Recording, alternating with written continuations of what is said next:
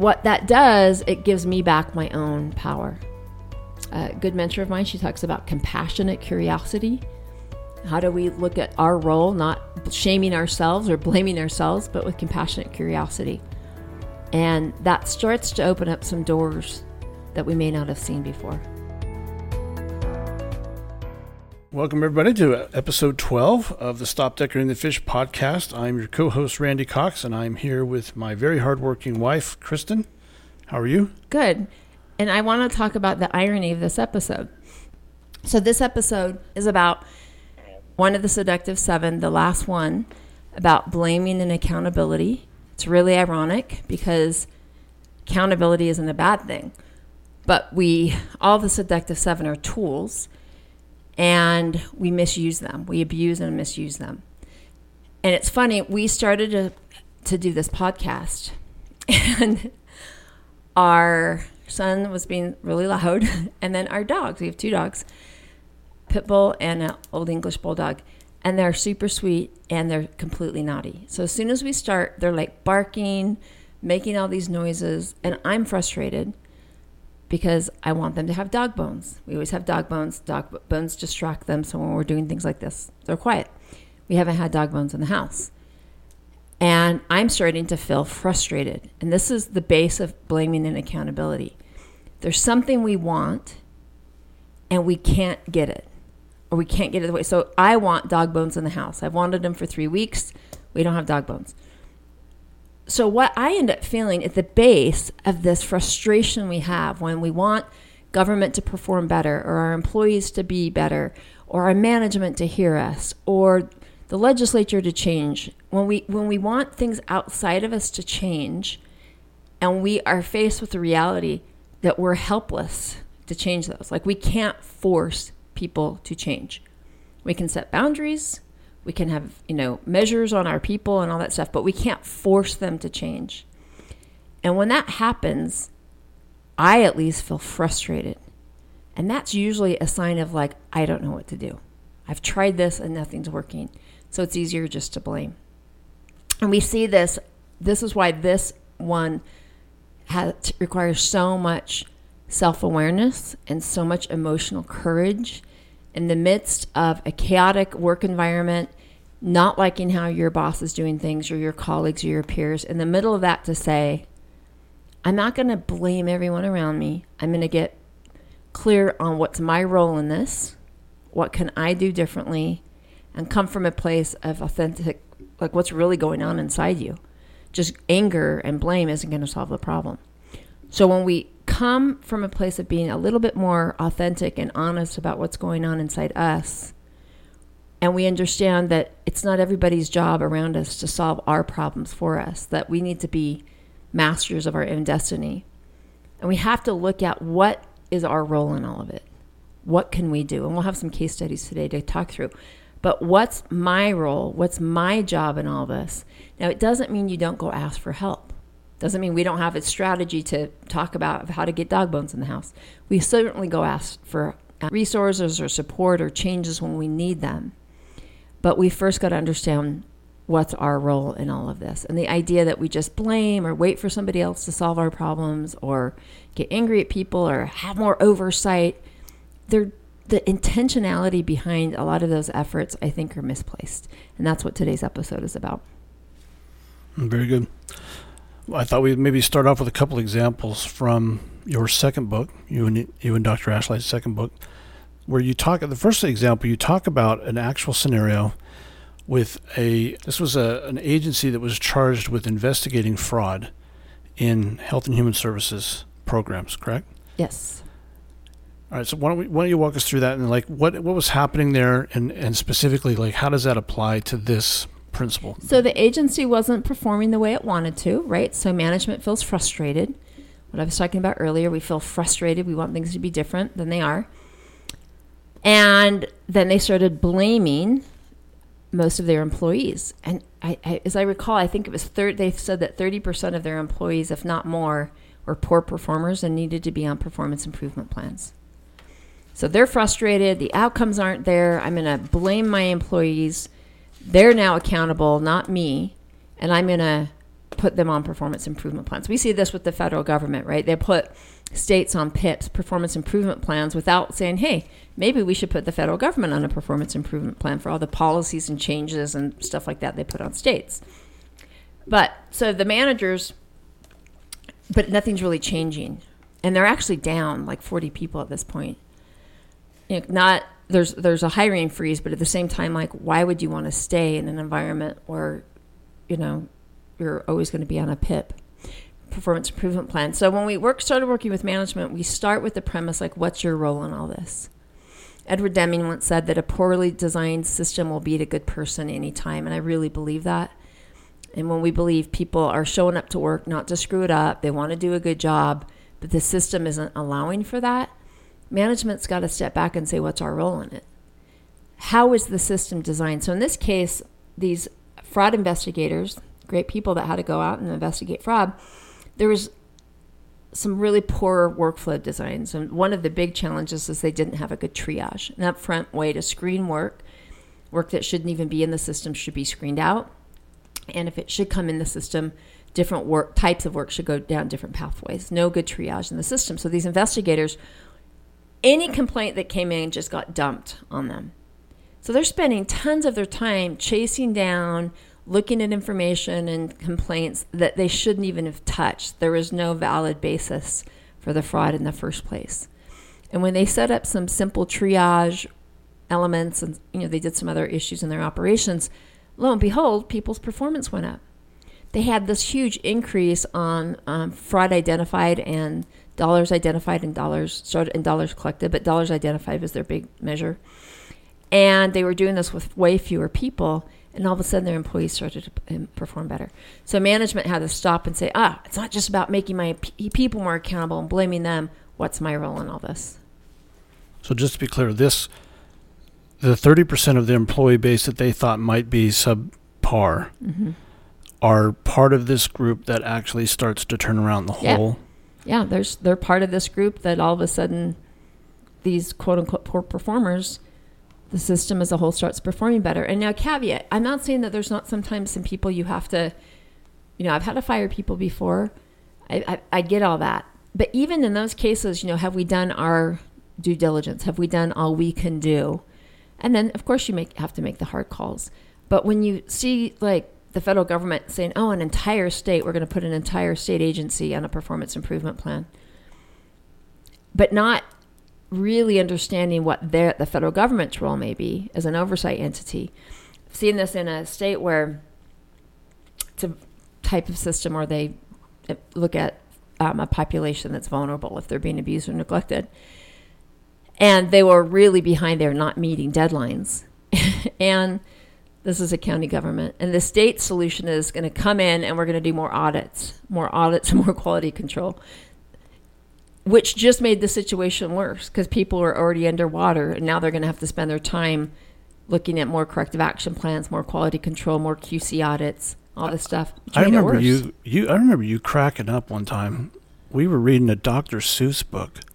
Oh, the Beekeeper. Yes. I love that book. It was something about the watcher Beekeeper. watching the watcher watching the watcher. If you haven't read The Beekeeper, I don't even know it's in print anymore, but there's a bee that's supposed to make honey, and it's not making honey fast enough, so a beekeeper watches the bee, and it's still not making enough honey. So now you've got another beekeeper watching the beekeeper watching the bee, and it goes on and on. You have this big line of beekeepers. Yeah, visually in the book, it's like a spread, and it actually goes from the left page all the way to the end. I love that story, but... You know, I was doing prep today for one of your speeches. I just have like an initial call with people, and this is a speech coming up.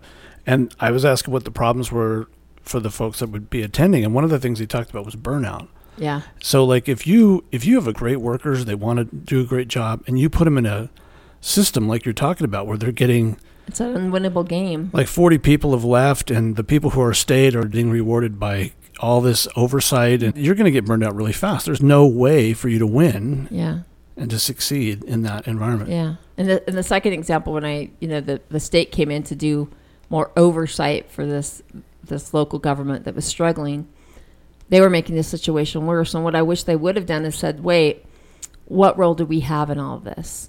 In fact, the state was generating this report. It's an overdue task report. And anyway, it was forcing really bad multitasking across the workers.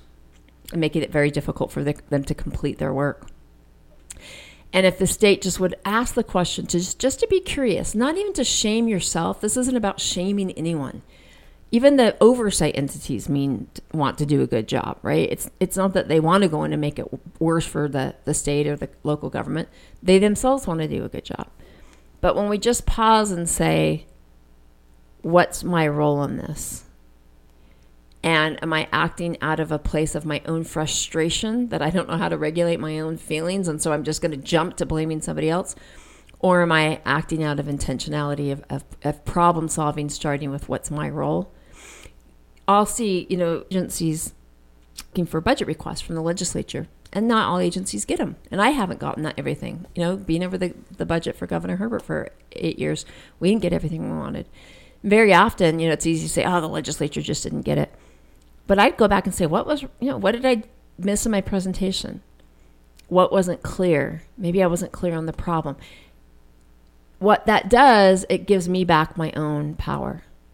Instead of abdicating my power, my own way I do my life and how I solve problems to somebody else, I take it back and really start to think about, how could I grow? What could I do better? So just ask the question, what's my role?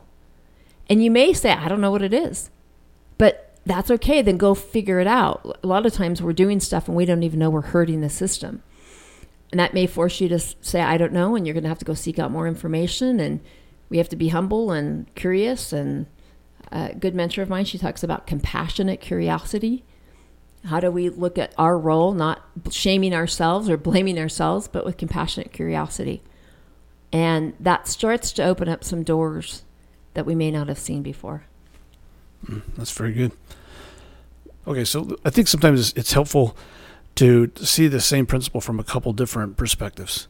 And so there's another example in the book that I wanted to cover, which was in a car dealership or a car dealership network. And this is where they had a metric that was good in some times, but it was actually counterproductive in other times. Yeah, it was total sales, right? Total sales, because if they could sell a lot of cars, that was beneficial for all the departments, for new cars, used cars, services, and parts. Because you get a car, and now you're servicing the car, and then you get more parts, and great thing, the more cars you have. And that's great when the economy is working well, and you can sell a lot of cars. But when the economy slows down and car sales goes down, it puts the salespeople in a real dilemma, these competing measures, because they can't sell as many cars. And so the only way they could sell more cars is if they discounted them, because people were tightening up their belts and resources are tight, so they're not willing to spend as much on a car. They tighten their belts. And so they wanted to discount. So they start discounting the cars. And so, yes, they were selling all the many cars, but actual profits were down. So in that case, management, they had to make some changes to how they did their operations, but they also had to start thinking, you got to start thinking about differently about even how you measure. Very often in systems, how we measure things is the biggest culprit of creating conflict for our employees, poor performance, overwhelm, and burnout, because we're setting up the wrong measures in our systems. And so in that case, it's really up to management. They were trying to they started to scrutinize each salesperson and how they are selling and looking at each transaction, which just demoralized the sales team.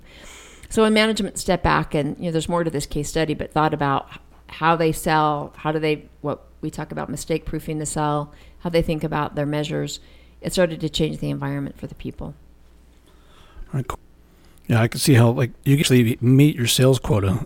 Yeah.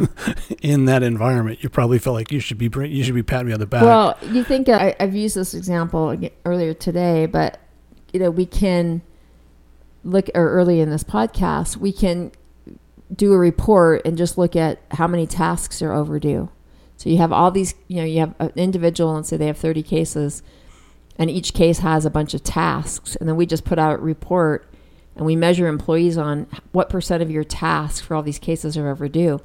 Okay, that's great. We're doing that. But the real goal of the system for the customer is not to keep on top of all the tasks. It's to actually complete the investigation or make a final decision, or, make a final what we call modification for child support, to actually get a completed piece of work through. And the way they're measuring it isn't supporting that. And so the organization, when that happens, work stays in the system longer because we're baby stepping everything forward. Everything gets baby stepped forward. Nothing gets too beyond the finish line completed. So then more work piles in because the poor employees can't finish their work they have as more work comes in. So they get behind even more with more overdue reports and tasks. And then the management comes in and is like, oh, we got to put all of you on a performance improvement plan, and we need to do more quality control and audits and more scrutiny and oversight, more blaming and accountability. I'm like, stop. Stop. What's our role? Now, again, it's not that we don't hold people, quote unquote, accountable. If you've designed a great system and people just aren't showing up to work and their work is really sloppy, I get it. It doesn't mean that people who are fraudulent with taxpayer dollars, you hold them accountable. There's things you hold people accountable for. But our intention behind it matters, and understanding what our role is behind it matters a great deal. So each one of these, each one of the Seductive Seven, you have like an illusion and a right mindset for each one. So why don't we cover that? What is the illusion we have with this one? What are we thinking that's not really true? And then how should we be thinking about this? Well, and this is why I think for this one, it's such an emotional one. It's true for our personal lives and professional lives. And I don't think you can disconnect the journey of improving ourselves with the journey of improving our organization. Because in this one, we assume that if somebody else changes, the illusion is if somebody else changes, somebody else outside of us does things differently, things will be better. You know, it's like in our own personal lives, like, you know, we want everybody else around us to change when it's really sometimes us, how we're reacting to situations. The reality, the right mindset, what we want to have is to start with what we already have stewardship over. The right mindset is, let me first focus on what I have stewardship over. Personally, my own emotions, my own thoughts, my own responses. In our organizations and management, how I'm setting up the measures, how I'm designing the flow of work. Even with policy, very often we'll set up a policy. On one hand, we want to grow the economy. Here's an issue in Utah, for example. We want to grow the economy, so we incentivize a lot of jobs to come here. On the other hand, we want good quality of life, so we want fewer people here, right? We don't want our canyons so crowded. And if policymakers don't really start with, what's the real problem I need to solve here? How do I break that conflict? What happens is we take one side of that problem, let's say grow the economy, and we sacrifice quality of life, and then somebody else pays the price. But as policymakers, even then, if they can say, what's the whole problem I've got to solve? What's the full enchilada that I've really got to manage? And I'm not going to, I'm not going to blame industry for growing. I'm not going to, people in Utah sometimes get frustrated from people coming and moving in from out of state. The real question is what's going on at the policy level before I just get frustrated and mad at everybody else. So this is a tough one. It's kind of cheesy, but one of my favorite quotes from Gandhi is, we must become the change we want to see in the world. I fail this very, very often. And the older I get, the more I see that the reality around me has more to do with my inner world than the actual, reality of the situation. And do we have the emotional courage to take ownership of what we have stewardship over in the workplace? And when you do that, you start getting results that you didn't think you could get. And then your circle of influence, as Dr. Covey would talk about, grows, right? You have a bigger circle of influence because you've done well with what you've been given. You can show an impact or result as an individual worker, as a team, and then now your voice has some credibility. Well, that's a good way to end. Any final thoughts, or you want to end on that? That's a good idea. I would just end that you have a lot more power than you give yourself credit for. There's a lot more you can do with what you have than you probably give yourself credit for. So, trust in yourself a bit more. It's been a journey for me to trust in myself. Always haven't. Still have my own insecurities like everyone else. And learning to trust yourself that you can make an impact with what you have is a really important starting place. Yeah, when I was talking to this event organizer today, and he was talking about the one of the challenges they face is that every government is being asked to do more with the same or more with fewer resources. Mm-hmm. And we were talking about there is no cavalry that's coming to save you. And that the reality you have come up with is, the 1 to 4, 1 to 5 ratio for every dollar we have. There's 4 or 5 requests. You're never going to buy your way out of this. You have to find the hidden capacity, right? Mm-hmm. So we were talking about the analogy back when we were kids, and I don't know if they do this now, but like the cereal boxes, you'd have like those flimsy glasses you could get inside the cereal box that has like red lenses, mm-hmm. and you could put those on and look at the cereal box, and there'd be like words or pictures or something on the cereal box that you couldn't see. They're there all the whole time, but you couldn't see them unless you had these certain lenses on. And it does often take a guide, like somebody who has the glasses, to see that there is more with your existing resources than what you think there is. Yeah, and you may not know, and that's okay, but you can ask for help. Yeah. It's very... Yeah. You may be using everything you can see, but just because you can't see it doesn't mean it's not there. Well, here's the reality of the situation, and maybe we close on this, is you may be in a position that you don't like. You're not happy with your supervisor or with a team member, or you're not happy with it. So you really have just a handful of options. One is to try to change the person or the situation first without changing yourself. Good luck with that. Probably not going to be incredibly effective. 2 is to accept the reality of this situation.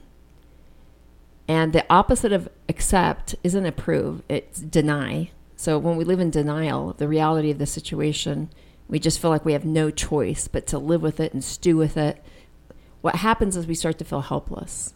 And we may not really articulate it that way, but we're so frustrated inside and nothing's changing and we feel powerless to do anything about it. We just get angry and frustrated. We see this playing out in the political world. I think the third and healthier option isn't just to blame somebody or just to stew in frustration, but I think we always have a choice. The choice may be, I want to make a difference here, but I don't know how.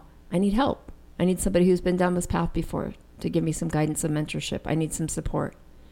It may be doing your own, maybe you have a skill set, you're a deficit in one of your skill sets, and you can see that because you're not in denial.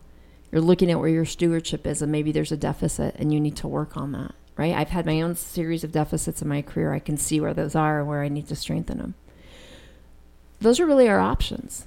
Live in denial and just be, frustrated, or be angry because you're trying to change everybody else and they won't do exactly what you want them to do. Or start with just this one question. What's your role? That's excellent. That's where we're going to end, right there. Well, once again, thank you, everyone, for listening. We really do appreciate it. And if you have not already, I encourage you to connect with Kristen on LinkedIn. Follow her there. She posts 2-3 times a week. And feel free to DM her there if there is ever a topic you'd like her to cover in a future episode. Also encourage you to check out the Fulcrum, which is Kristen's private online training community. It's also where she keeps her longer form content, and we have videos and training and things that you can get there that you can't get anywhere else. So you can learn more and request to join by visiting www.jointhefulcrum.com. And as always, if you found something of value today or in a prior episode, please like and share the show with a coworker. And we will talk to you again in a couple of weeks on our next episode. So stop decorating the fish.